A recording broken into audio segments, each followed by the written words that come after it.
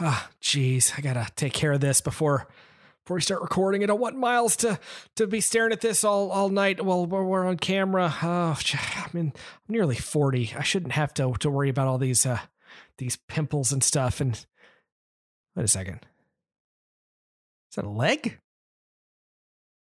Is that like a weird leg sticking? Nope, just an ingrown hair. We're good.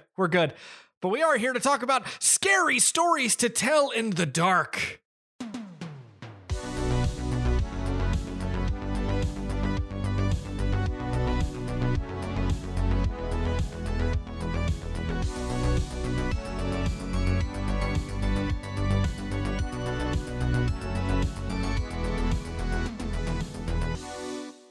Hello, everybody, and welcome back to your new favorite show, The More You Nerd. My name is Drew. Finally, gang, we're here. The last week of Miles scaring me for the year that I know of. Miles, how are you, buddy? Hey, I'm doing great. I've been loving the spooky season. It's gone pretty well. It's starting to cool off here in South Carolina, so it's actually feeling like fall. And that's one thing that I think in recent years that has made the season kind of feel a little underwhelming is when it's 90 degrees in October, it just doesn't quite have the same feel to fall as it does when things are a little brisker. Yeah. That's just going to be the way things are moving forward, probably. But yeah, let's get down to business tonight. So we are here to talk about the final. You were just trying to scoot on all this October business. Get it out of the way. Halloween is coming. I've already had one child who had an awesome costume that has declared that they think they're going to be embarrassed in their costume. Which makes me very sad. What are the chillins dressing up as? My son is going to dress. We don't edit this. It's fine. He's going to dress as Jack Skellington from The Nightmare Before Christmas, which nice. is, I'm surprised it is the first time he will be dressing as Jack Skellington because he loves that character and loves that movie. But when we were at Disney World, he got a little zero that magnetizes to your shoulder. And that's cute. Yeah. So of course he needed to do that. And my daughter was going to dress as a dragon rider in this big inflatable, like it's an inflatable dragon that you walk around on. And she had a ball in it the first time she wore it. And I think I wasn't home when it arrived. And I think my wife might have laughed a little too much, not because it was both kind of cute and funny, but in that way that sometimes kids take that personally when you're not trying to, because they think you're making fun of them. Yes. So she is changing her mind at the last minute. So we'll figure out what she's going to dress as. But I hope the Dragon Rider costume makes an appearance. That sounds. Now, is that like a Dragon Rider from like How to Train Your Dragon, or just a typical dragon? It is just a I'll send you a picture if I have one. But it is just a legally distinct dragon. One of those great Spirit Halloween kind of deals where it's like Juice Demon or oh God, I'm drawing a blank now. There was another day where me and Mike were just like exchanging like bootleg costumes for like an hour. Yeah. Juice Demon, by the way, is Beetlejuice. It's Spirit Halloween has these bootleg kind of costume ideas. So like a power. My favorite's Midweek Cutie for Wednesday. Wednesday Addams is Midweek Cutie. A Power Ranger might be like a Rainbow Warrior or something like that. It's sometimes the names are uninspired and sometimes they are just amazing. That I almost wish that was the actual thing it was called. What was it? What was the Guy Fieri one? That one was good. It was the Duke of something instead of the Tasteville or something. Instead of the mayor of Flavortown, it was the Duke of something like that. Yeah, I think it was like the maybe the governor of Tasteville or something. Might have been Spiceburg. I don't remember. I don't remember, but that one was pretty funny. And well, it's fun. So I guess both the Goblin King and the Twilight Princess are big Nightmare Before Christmas fans? Yeah, they are. My son gets a little bit more associated with it because he loves Halloween and he was born on Christmas Eve. So when you have a character like Jack Skellington, who is, the Pumpkin King, associates with that, but also loves the idea of Christmas, they kind of go hand in hand. But that's really cool. I'd never put that together. So this week we are talking, as Drew said at the top of the show, about the 2019 adaptation of the classic children's books, Scary Stories to Tell in the Dark, written by Alvin Schwartz and illustrated by Stephen Gammell. And those illustrations are a massively important part to these books. They were really part of the identity because, Drew, I don't have to ask if you read these. I know the answer. Yeah, but for the record, I did not read these.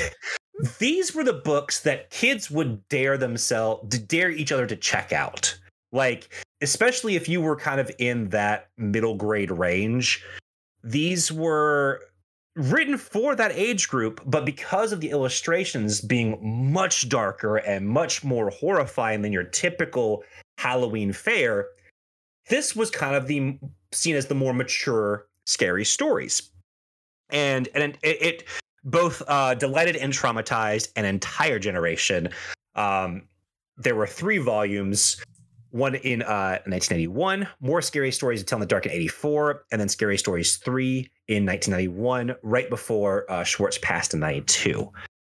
There had been talk of an adaptation of some sort, since the 90s. But it really wasn't until 2013 when CBS Films acquired the rights to these books that movement started.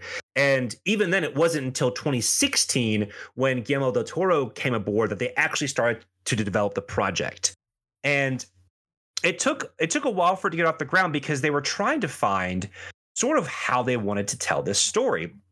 And they opted to do what we saw this past week is a film that features stories as part of its narrative, as opposed to a straight anthology. And Del Toro explained that when we were starting to talk about this 5 years ago, I had to think about it. Anthology films are always as bad as the worst story in them. They're never as good as the best story. I remembered in Pan's Labyrinth, I created a book called The Book of Crossroads. I thought it'd be great if we had a book that reads you and writes what you're most afraid of. Then the theme became the stories we tell each other.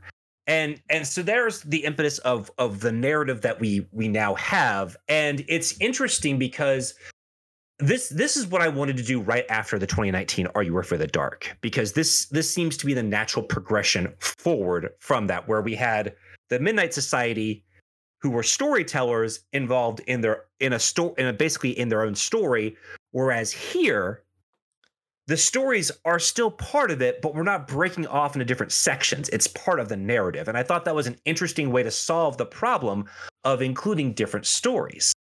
So, Drew, I have added this one to kind of close the gap at the kind of the end of the tweens era. Like I told you last week, this is what I would give to somebody to, in the same way as when we were kids, to test someone's mettle if they thought they wanted to kind of graduate the kind of movies they were watching. This would be what I would give them to see if they were ready for it. So I'm kind of curious to hear your thoughts on not just the movie as we go forward, but your thoughts of it as kind of a I don't want to use the term gatekeeper, but definitely as a barrier to entry for more adult horror.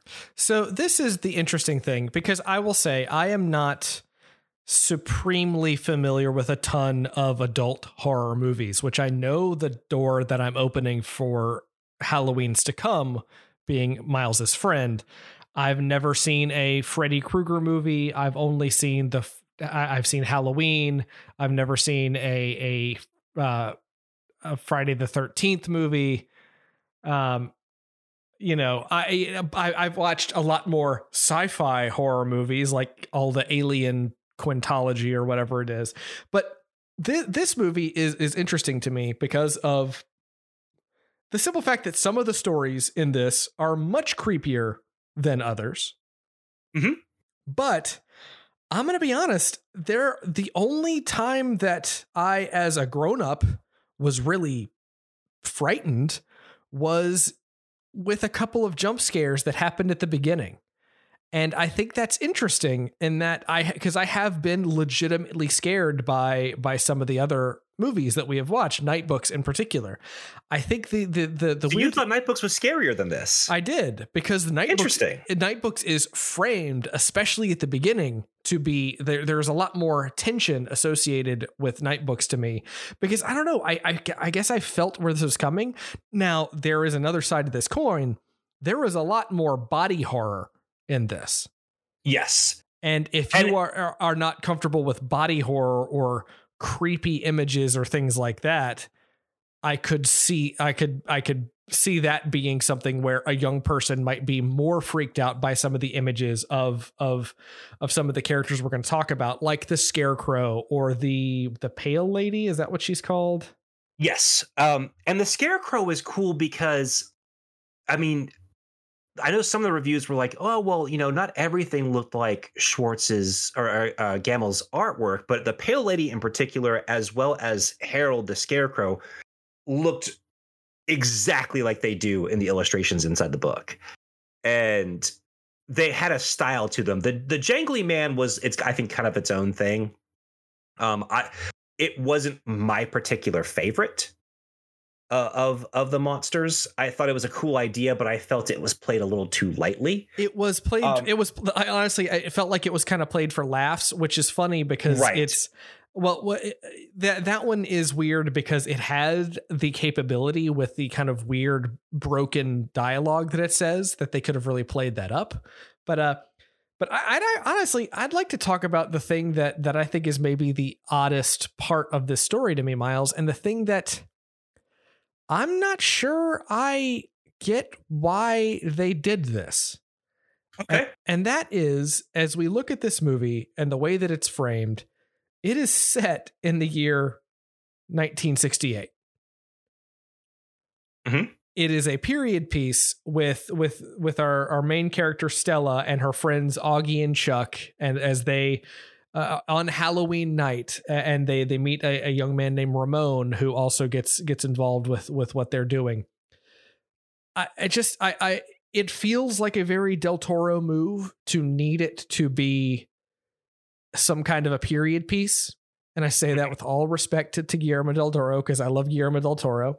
I have seen El Espinazo del Diablo, The Devil's Backbone, one of his, I would say probably one of his... Devil's Backbone is probably my favorite Del Toro film. Yeah, one of his actual horror movies. And I have seen that movie more than a dozen times because of a Spanish class in college. So thank you, professors, for making me watch that movie over and over in both Spanish and English. So yes, I've seen that movie a lot. But it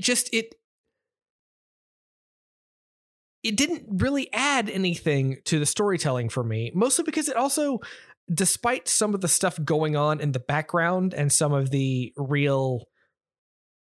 much darker, like actual human elements of the way they framed the story about some certain characters saying some certain slurs, it didn't add anything to it for me. And it also still at the same time didn't particularly feel like it was a movie set in the 1960s.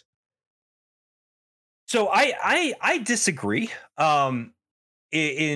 I think the setting, I was taken aback the first time I watched it that it was set in this time period. I was very, very surprised because I tried not to read too much about the movie before going in. But I thought it was interesting, and Del Toro basically said that it's a young adult movie about childhood around a time when things are changing forever. You're the latter end of your tween years, and into your teen years. And the way he put it was he wanted to put it as an anthology film. To him, he viewed this time period of 1968 and 69 as the end of childhood in many ways for America. it was a crucial time of the 20th century where there was a massive cultural shift happening and perspectives changing around this time. And I think that was really interesting to kind of put those two things together. Because, you know, this is a time where we see the decay of the American or Americana kind of slice of life, nuclear family stuff coming to an end. And we kind of see not only this kind of the uglier side of that, but also the end of that. And I thought that was kind of interesting to juxtapose adolescence and a horror story about adolescence along with that. So, okay, that explanation, that does change my mind a little bit. I don't know. I wasn't sold on the setting at first either. Trust me. My first viewing, I felt the same way when I saw this in theaters. So, and one of the things that is happening in the background of this movie is that one of the opening scenes, a character is enlisting in the army to go to Vietnam to kill commies. Specifically, those are the words that come out of his mouth. It is the day of the day of the election is fast approaching, and it's the election that Richard Nixon becomes president. And of course, Richard Nixon is I'm going to say a very interesting character when it comes to the history of politics in America, but something as that I will say as the child of newspaper people, my parents have told me about what it was like to be working for a newspaper in the 1970s when the Watergate scandal happened, and the fundamental change that seemed to follow it when it came to how the American press started dealing with politicians. Which is interesting. And that's what's so interesting about this movie, because the movie isn't necessarily political, but it doesn't ignore the political themes of the time. Like, yes, but there are also moments in this movie that are absolutely political. For sure. It does not ignore the politics of the time. It doesn't attempt to not say anything, but it's also, the movie itself is not a statement, if that makes any sense. Which I think both helps it and hurts it, because and spoiler, well, again, we're going to be spoiling a lot of this movie. You guys know that going into it. So spoilers from here on out, et cetera, et cetera, et cetera. One of the main characters of this movie is a draft dodger. That's the only reason he's in the movie at all, is because he is on the run from the draft board.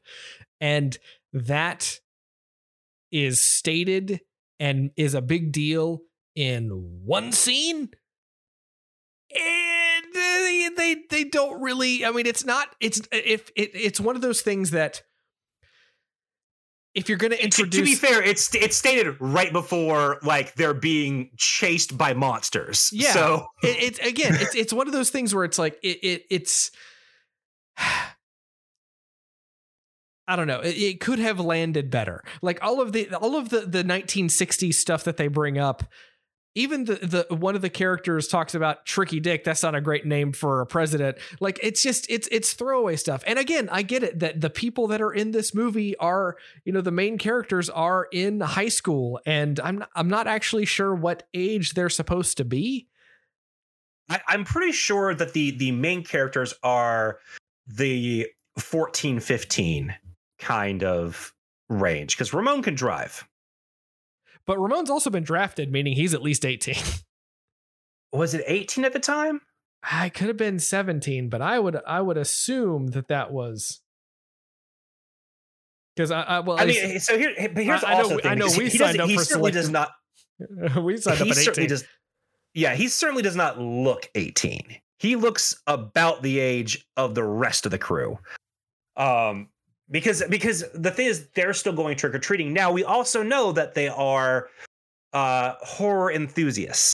So they could have trick-or-treated well into their later years. I mean, I've stated plenty of times that I trick-or-treated very, very late into my teens because it's free candy. I don't understand what's so childish about free candy. But I will say, because I'm a big fan of this movie, I will say that I do agree with a lot of the flavor writing for the period piece aspect of the film feels superficial and surface level. I won't disagree with that. I think it's enough for me to be like, okay, this is when it takes place. That's fine.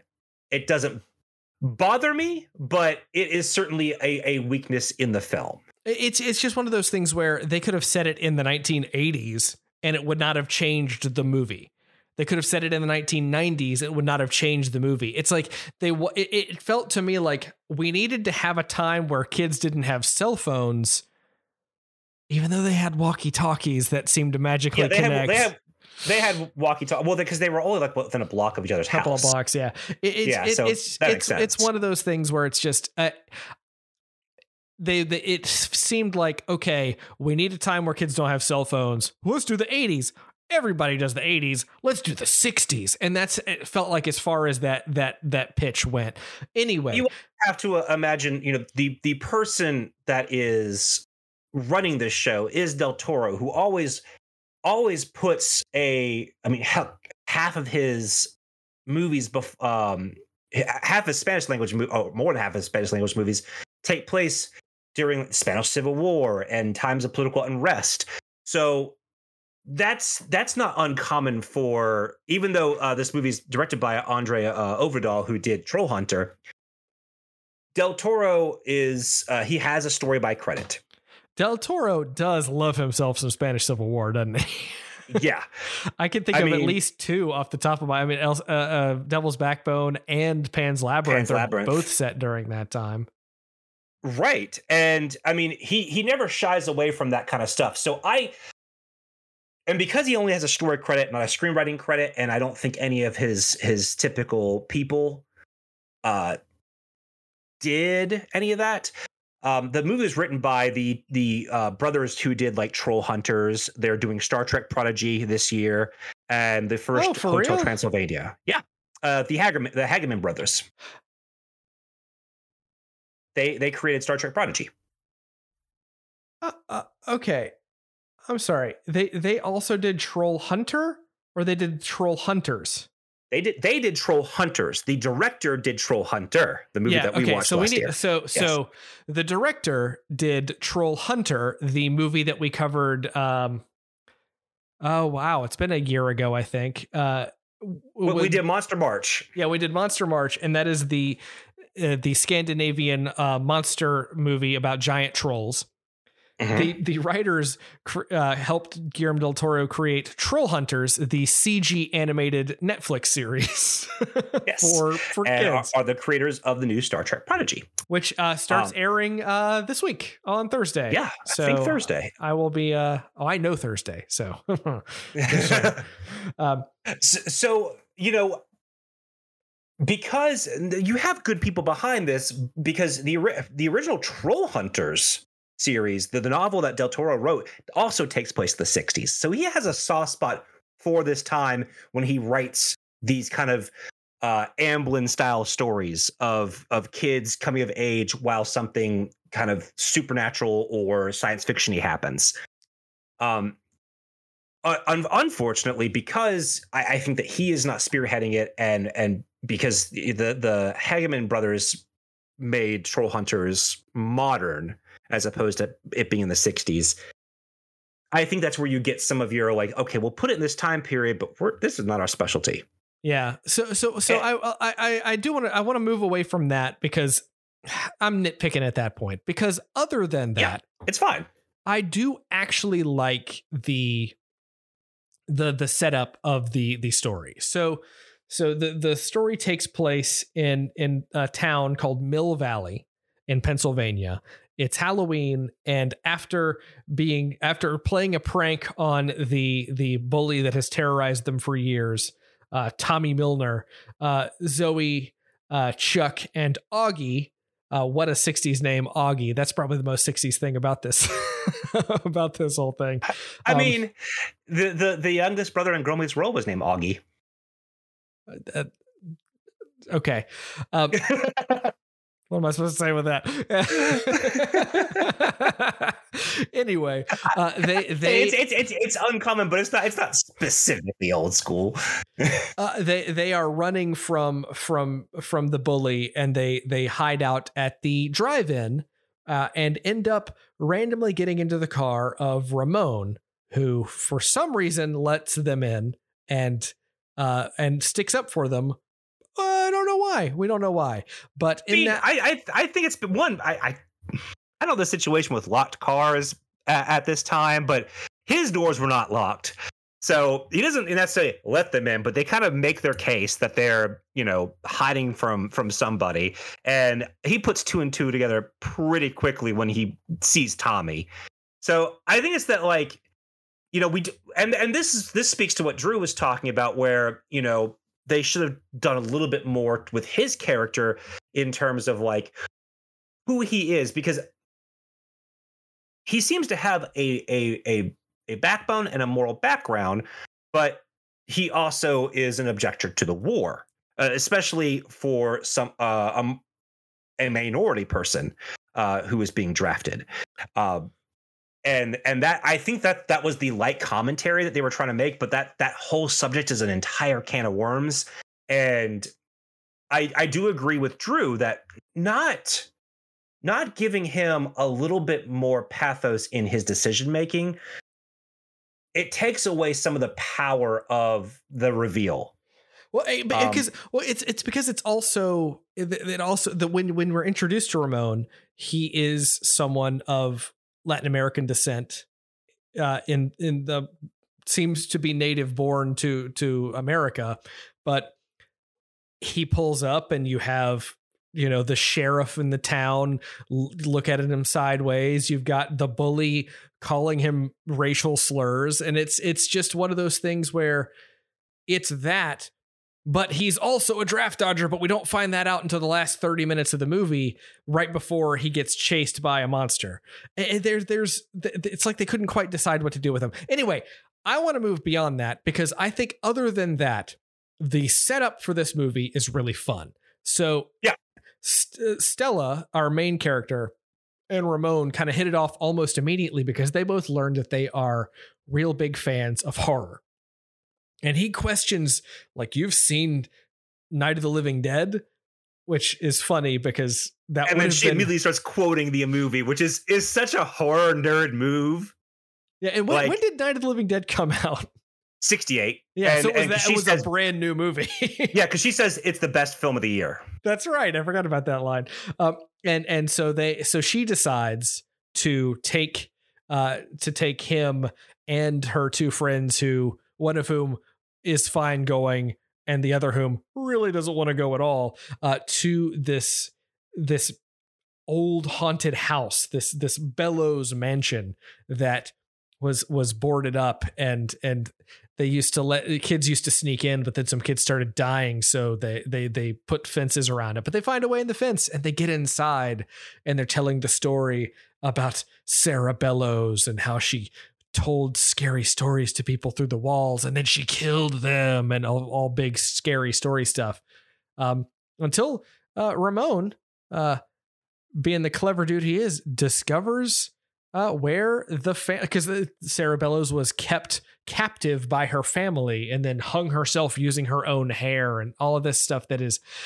It's really interesting to hear those stories, because those are how what actually happened to that character was sort of adapted and changed over time into the scary story that it became.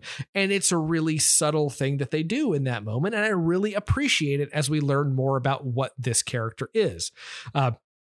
Regardless, they find Sarah Bellows' book of scary stories. Mm-hmm. That is supposedly written in blood, blah, blah, blah. Well, turns out that's true. The stories are written in blood.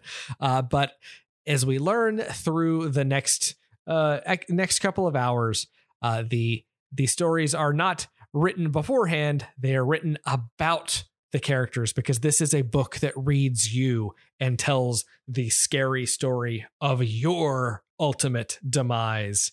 And rest in peace, half of the characters in this movie.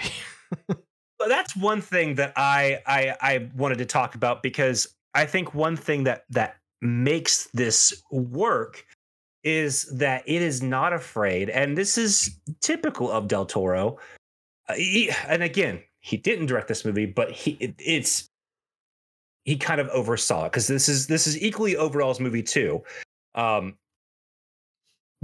it is something thematically similar to what Del Toro has done in his prior films, in that he is not, and this is something different from a lot of the movies that we watch, with the exception of maybe Night Books, and then a little bit of Are You for the Dark. In this instance, the kids are in actual danger, and some of them die. And I think that is the first time that we have actually seen that happen in the movies that we've watched over the last two Octobers.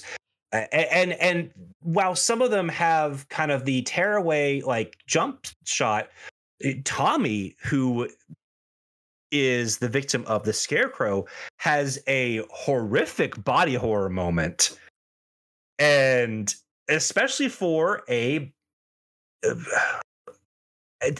struggle to call this a kid's movie, but it is clear who the true audience is. But it's a pretty rough death for a kid's horror film. Yeah, he is in one of the more clever stories. And again, we should also say all of the stories that we see in this movie are stories from or adapted from stories that are in the Scary Stories to Tell in the Dark book. Some of them are barely told. Some of them are told. Most of them seem to just be the kind of hook to the stories. And no, I'm not talking about the story, The Hook. See, Miles, I can make inside references. There's a story called The Hook. You got me. I do. Anyway, so again, because I haven't read the stories, I can't speak too much to those. I don't know if you can speak to any of this, but the story that Tommy's story is that it is the Scarecrow that has scared him his entire life, that he hits with shovels and axes and stuff to kind of prove that he's not afraid, even though the Scarecrow has scared him his entire life. Well, that Scarecrow comes to life to get revenge on the treatment that it's got. And it's one of the more interesting body horror moments, because you see Tommy get stabbed with a pitchfork, but no blood comes out. Straw comes out, and he starts pulling straw from his mouth and his nose and his wounds and his ears and we see after when the kids have learned at school that this guy has disappeared, they go to investigate and see that there is a Scarecrow in the Milner's farm that is wearing what Tommy was wearing the night that he disappeared. Ooh. I loved this bit, and this is really what sold me on the movie, because the Scarecrow, Harold is one of the icons of scary stories, and each story told in this film is a popular story from the anthology. And obviously not every story gets in, and so some people were always bitching and moaning about what story was included. Some are deep cut references, like when Ramon is reading the story journal that of the stories that Stella writes. He makes comment, "Oh, it was a sewer rat the entire time," which is a reference to an actual story from Scary Stories to Tell in the Dark. So, you have 3 books of stories. They only use about 4 or 5-ish, because again, some of them are just as simple as the red spot, which is told over the course of... I will never forget the drawing associated with that story, because some of these stories were only a page, maybe 2. Yeah. I gotta say, we have one PG-13 movie that sneaks an F-bomb in, and all of a sudden Miles's language on the show gets a little more colorful. Did it? It did. I'm picking on you, man. Oh.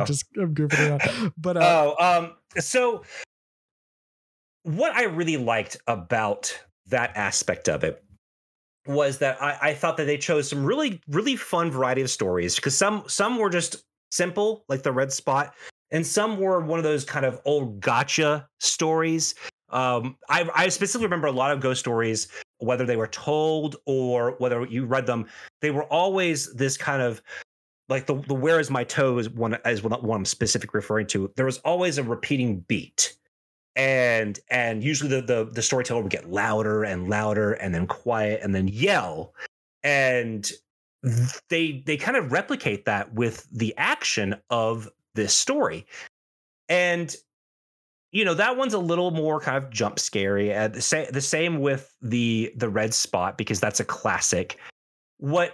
The one I've always thought was pretty terrifying was the Pale Lady, because she looks like a drawing from the books come to life, but she also looks like she belongs in some sort of like Junji Ito book. Yeah. So the Pale Lady, I'm going to be honest with you. I in a different time in my life, I would have found the Pale Lady to be very, very, like, she's creepy, really creepy.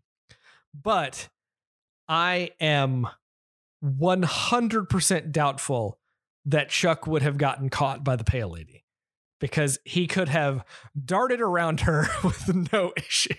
Well, so that's the aspect where, because I was thinking about that when we were rewatching this, and I don't know if that would have happened either, because every corner he turns, she's there. She replicates herself. So I don't think that he would have necessarily gotten away from her, but they try to set up that he is extremely terrified and has been dreaming about this character.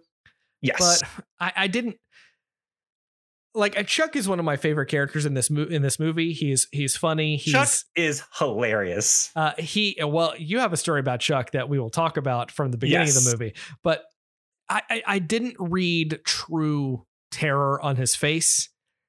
I don't know that. Yes, that's the one thing that didn't make that scene land for me. So the thing about this movie, I mean, it's 108 minutes. It's a decent time, but this movie strives to do essentially a season's worth of storytelling in 100 minutes. And because of that, I feel like, some of the characters get a little shortchanged. Chuck and Augie both characters that are great. I like Augie as he's the typical, every horror ensemble has that one friend who is very particular, very smart, very rational. Yeah, his Halloween costume is a Camellia Del Arte character. Yeah, Camellia Del Arte. Yeah, he's Piero the Clown, and I love that because he is a genuinely like arty nerdy kid. And you can see why these guys are friends, because Chuck is just this affable, like he enjoys all the stuff everyone is into, but he's just kind of just wants to have a good time. He's just cruising through life. He is the Richie, if we're using it analogies, of the group. So Miles, I want to take a spot to stop and have you tell a story based on a picture that you sent me today. Yes, and I will absolutely post this photo on our Twitter this week. So in this movie, at the beginning of the film, it's Halloween, and so we see Chuck getting his costume on, and it looks like a spider costume made for a second grade play.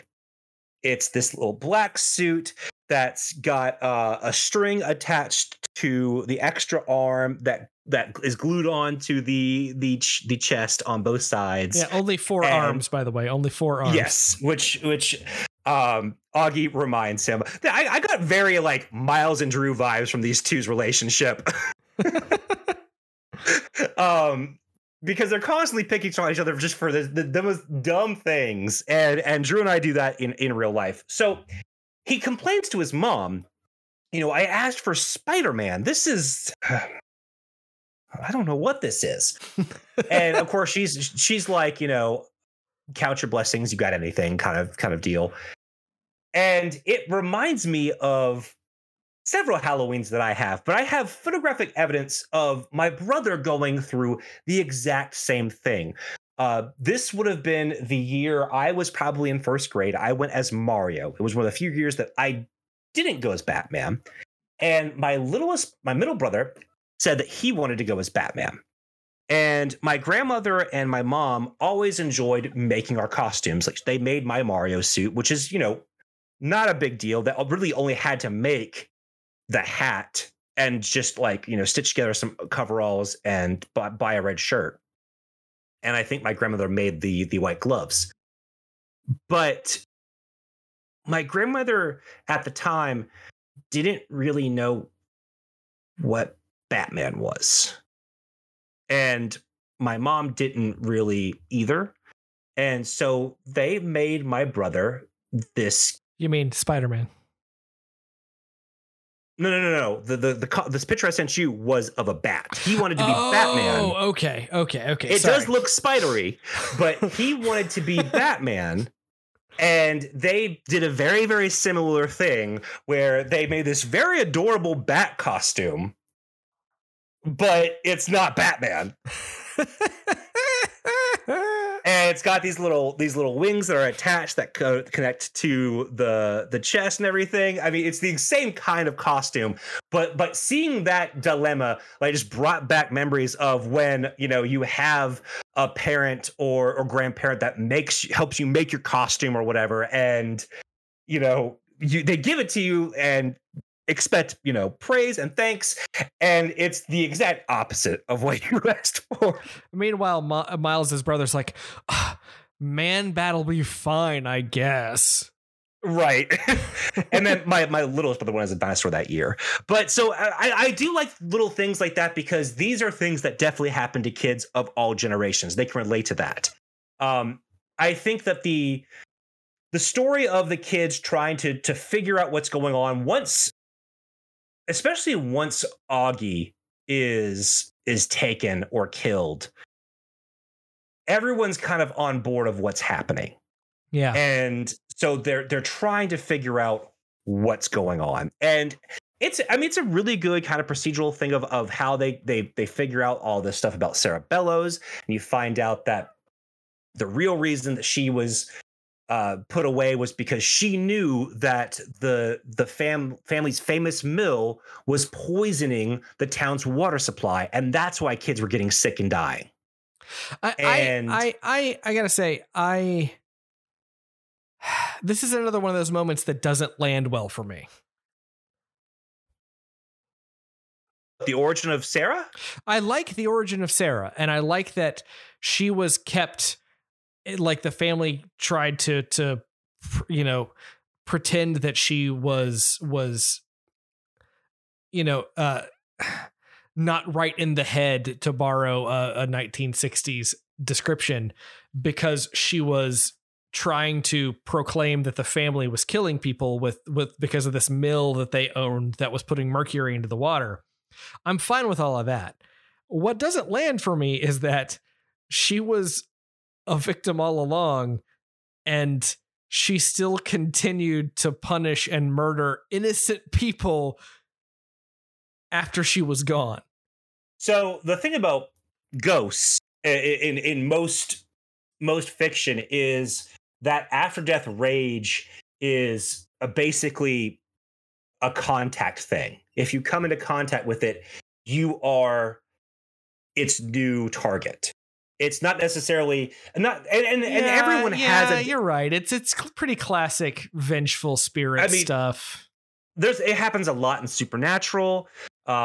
It's not every ghost story that does this. I mean, it depends on the mythology, but you're right. It's a lot of them. It's a lot of them, and I'm being nitpicky because I didn't. Yeah, that one didn't bother me so much. The one thing, honestly, the one real criticism that I have with this movie is, so everyone's been taken, and somehow they still get caught by the authorities of the mental asylum that they broke into to look at the records of Sarah Bellows.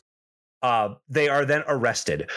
the sheriff for some reason gives Stella a choice as to whether or not she wants to go home to her dad. That part was the whole jail scene is a little wild because she gets a choice. They revealed that Ramon's a draft dodger, so he spent the night in jail anyway.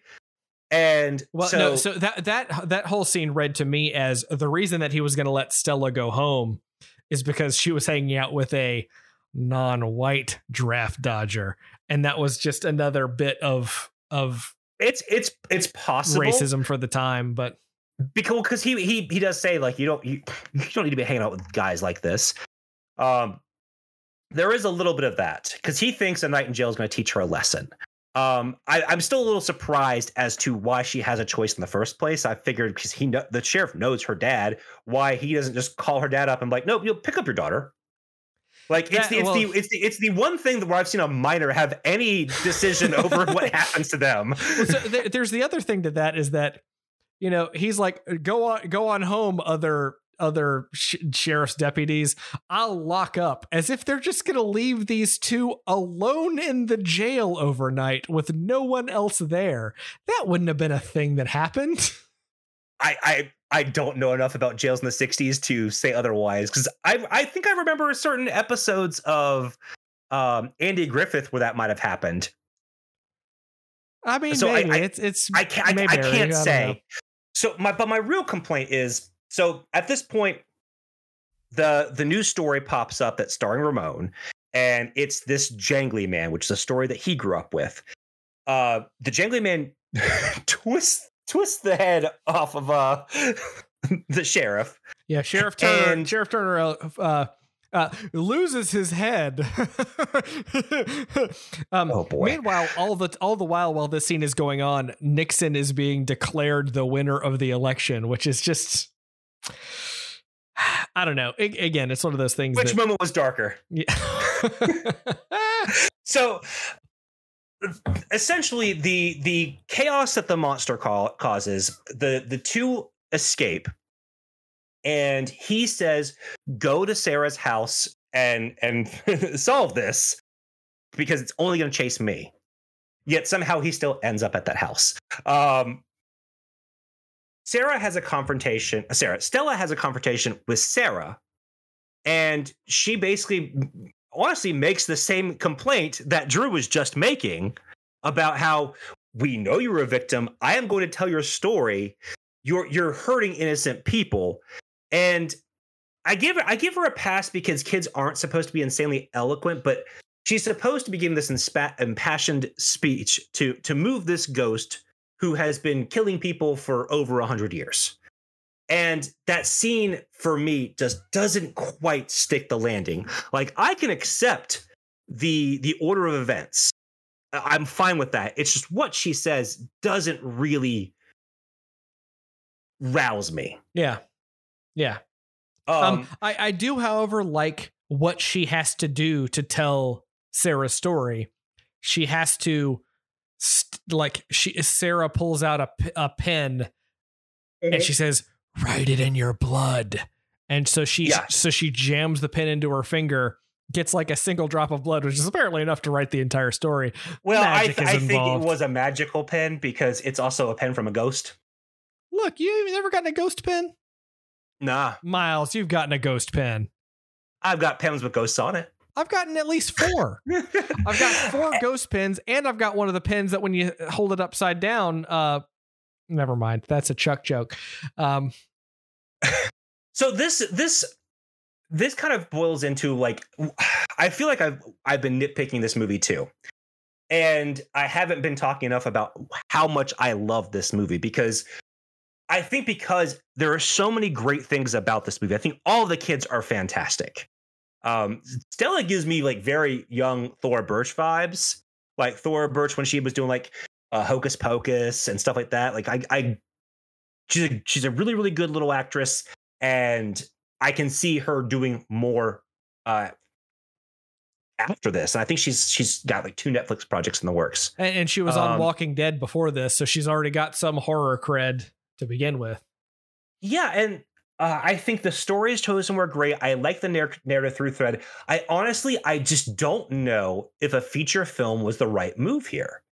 I think maybe a little series on Netflix or Hulu or Disney Plus or whatever. Well, Disney Plus wouldn't have been this graphic, but I mean, it's CBS Pictures. It could have been on Paramount Plus. Could have been on Paramount Plus. There's supposedly a sequel in the works. It could be on Paramount Plus.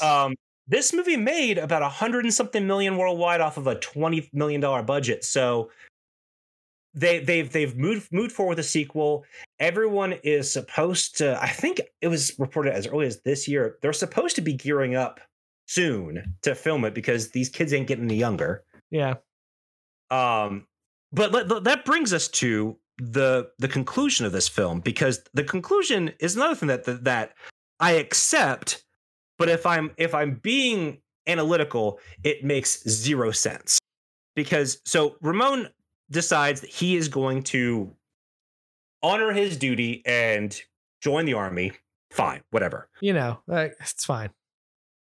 Then we are then in a truck with Stella and her father, who is played by Hank from Breaking Bad,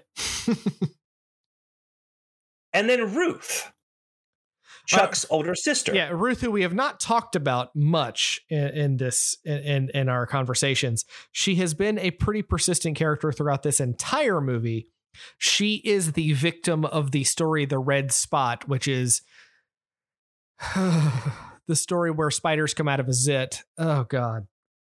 Yeah, it's the scene that, like, I had told my girlfriend this story before we went into the theater so that she wouldn't be surprised by it, because she has an intense phobia of spiders.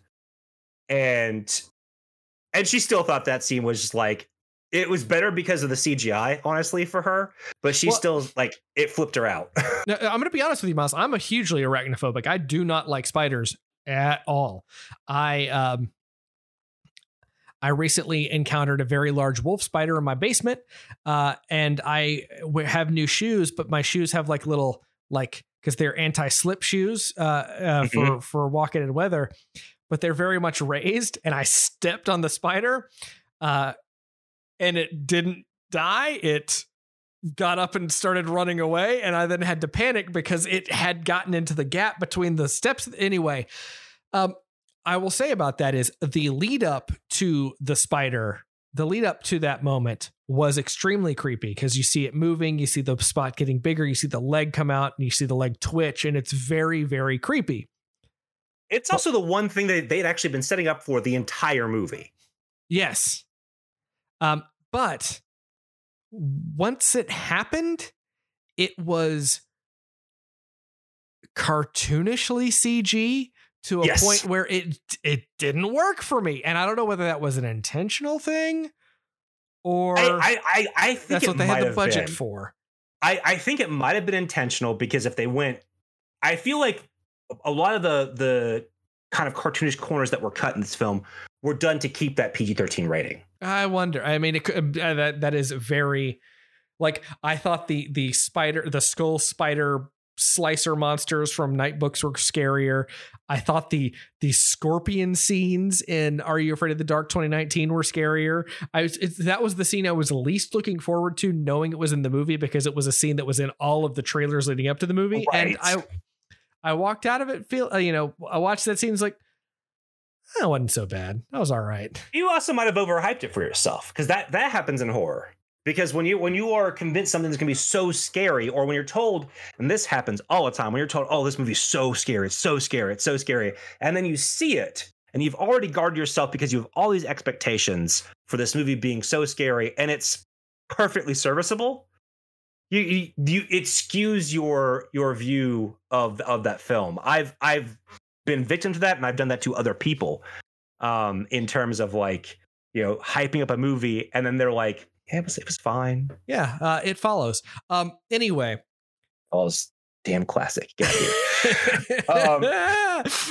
To get back to the end of this movie. So Ruth, they allude to, has been put in a mental institution because of the breakdown that she had over her disfigurement because of the spider incident. when we are, I guess, meant to infer that when a spell is broken, when Sarah Bella's spell is broken, her mental facilities have returned.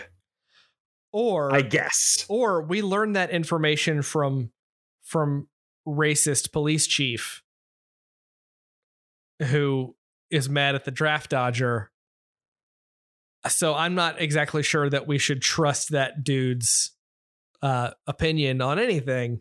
Well, maybe not his opinion, but they did place her in a mental institution. So, because she's even wearing kind of like, I think, well, she's wearing normal clothes, but she's dressed down to how she was throughout most of the movie. And she still has a sore spot on her cheek. She's got a scar. It's a single line scar on her cheek.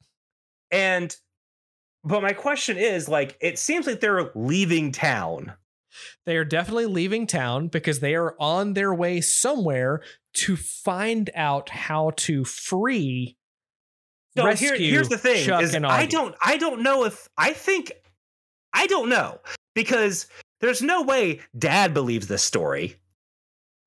I mean, maybe he does, And or there's no way he's leaving town with someone else's child. I mean, we don't know. Maybe they went to go pick her up from the insane asylum and they're driving back to town. Maybe, but that is not how it's framed. It's a weird, like it's definitely like It's a weird ending, because like, I what's like the going on idea. here? I like the idea that it's open. It was open ended. Leaving this movie with an open ending was a smart move, because one, you put it out into the ether that, hey, we might see Augie and Chuck again, but also here is how we're going to tell you more scary stories. Here is how you are going to get your next film. Yeah, because they still have Sarah's book at the end. We don't know that book isn't going to have some other, what's going on. There's something else to crack about it, because she's trying to bring her friends back, and I guess Tommy too. But by proxy. And I feel that we have been kind of picking on this movie for most of this episode, because I think it deserves it, honestly. I think moments in this movie are good, but I think overall it's not particularly strong. Oh, so I disagree. I very much like this movie. Like I said, I love all of the kids. I think the plot is super, super fun. And yes, it does not stick everything that it sets out to do, but I think it does a serviceable job of everything, so that the sum of all the parts is still a super fun movie. See, I have no problem with the performances in this movie, but I think that it doesn't land more than it lands. And I think that the movie, as I am looking at it as a grown adult, and I know that's me as a nearly 40-year-old dude, I don't think this one is the strongest of what we watched. And it's weird that I am literally thinking that a movie about Mr. Top Hat is better. One of the worst named characters in horror history. Oh no. It is not the worst in horror history. There is much worse. There are movies literally called Night Beast. So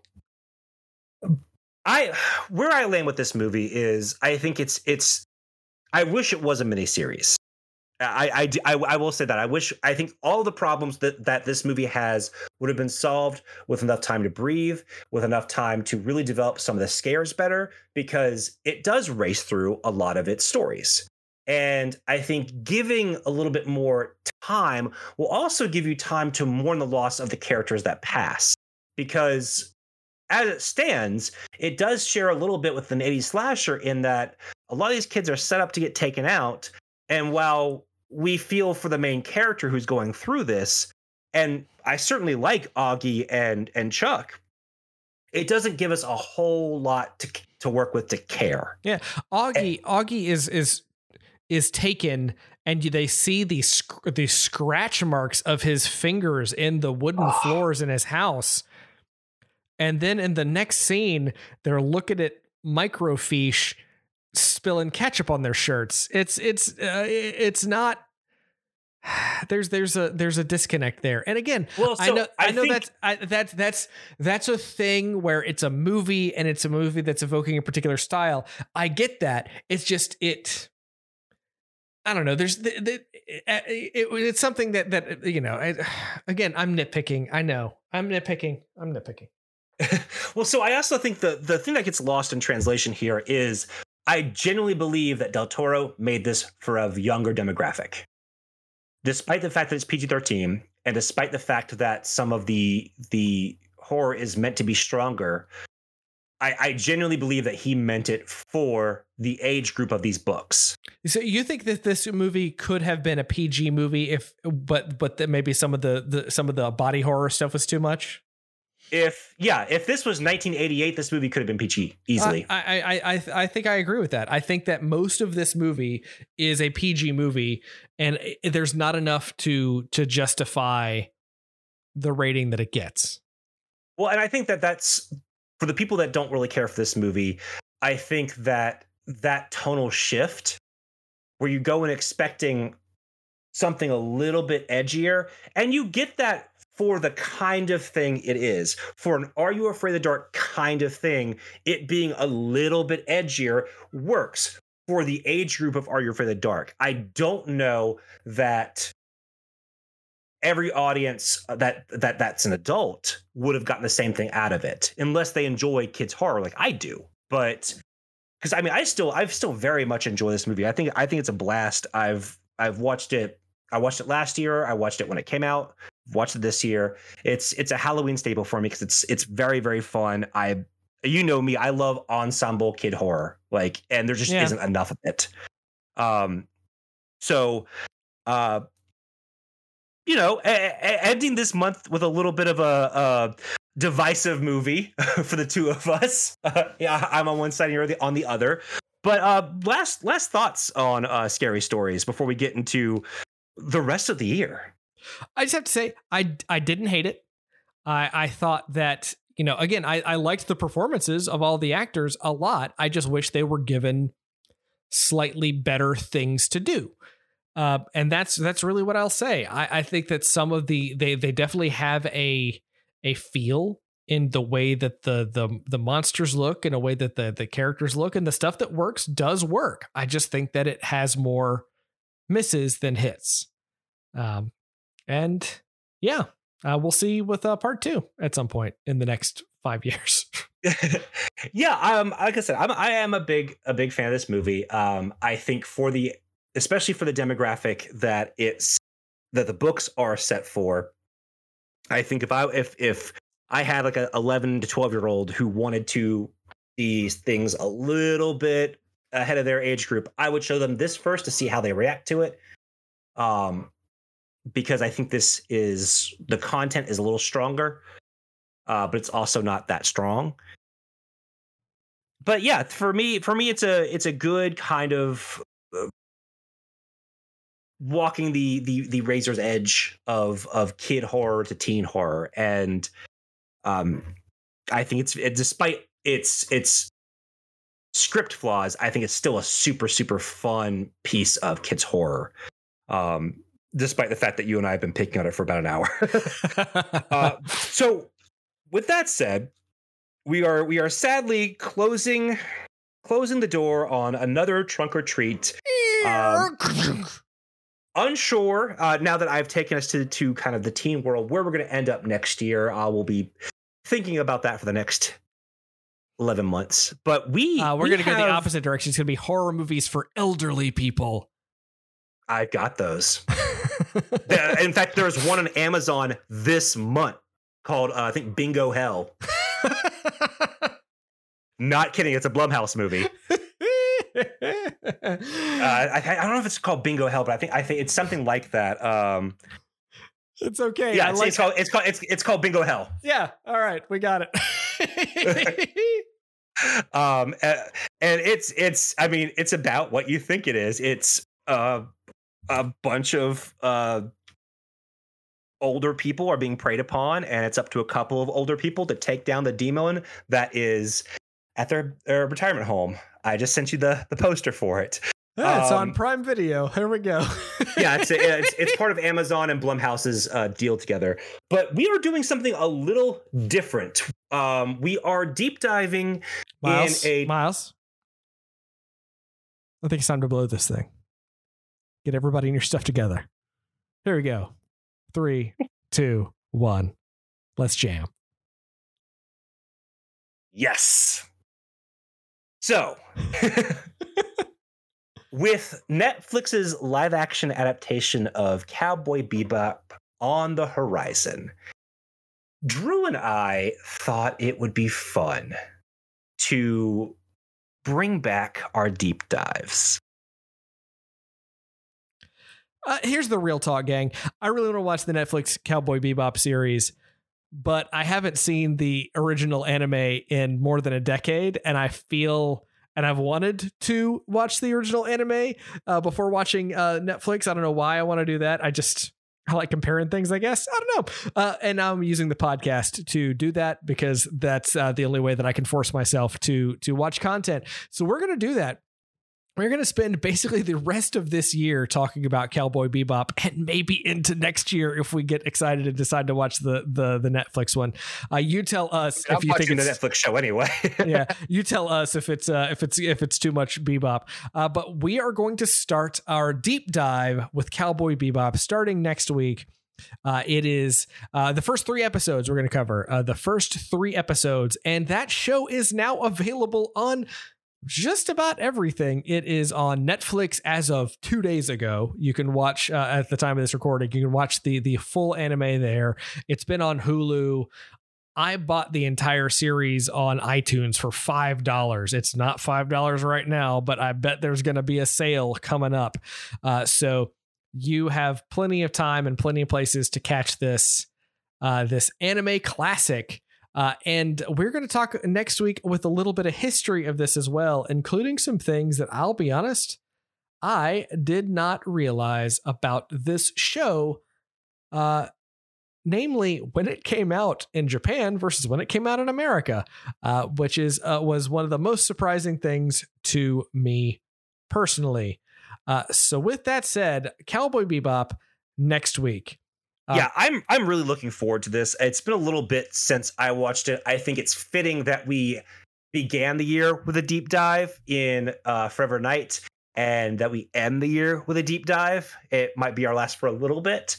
And yeah, I think any reason to visit and promote, I think, one of the best animated shows of all time is... yeah, I'm excited to have something on the record of us going through it. I've wanted an excuse to revisit this for a while, and Netflix having a new show out, which is, I'll just go ahead and say it, I was kind of actively against, and then they announced the casting, and I was like, okay, I'm kind of into that. And then we see the footage, and I'm like, all right, this is cool. Today, the full length trailer dropped, and it looks amazing. So it went from a show that I actively did not watch. I did not need... what I loved about Bebop was there was 26 episodes in a movie. That was it. There was never anything else. And the movie taking place in the middle of the series was one of those things that came out a couple of years later, and even at the time, people were like, "They're making a movie." Yeah, and so I love that. I've always loved that. That was it. That was the expression that they needed to do, and it was done. There's not 1,000 episodes like there is One Piece. So actually, I looked this up the other day. One Piece has not yet hit 1,000 episodes, but it is in the 980s. It is very close. Okay, so I apologize to One Piece, but yeah. So I hold this series in high regard, but it's always interesting to go back to things that you don't always visit that you thought are classics. Sometimes your perspective shifts a little, or sometimes you appreciate more things about it. And I'm really, really excited to do that with this. Yeah, this excellent piece of animation. Yeah, I am interested to the things that I'm going to be looking for. Because again, I've watched a couple of episodes, mostly in the first 3 episodes. I have tried to start the show over the years, and that's about as far as I get before something distracts me. I am interested to look at the voice acting, because I remember at the time the voice acting being really, really great, but that was at a time when voice acting in anime was not really great. I'm interested to hear the jazz soundtrack, which I remember some very specific things from, but let's hear how much of that style is really cool and how much of it doesn't hold up.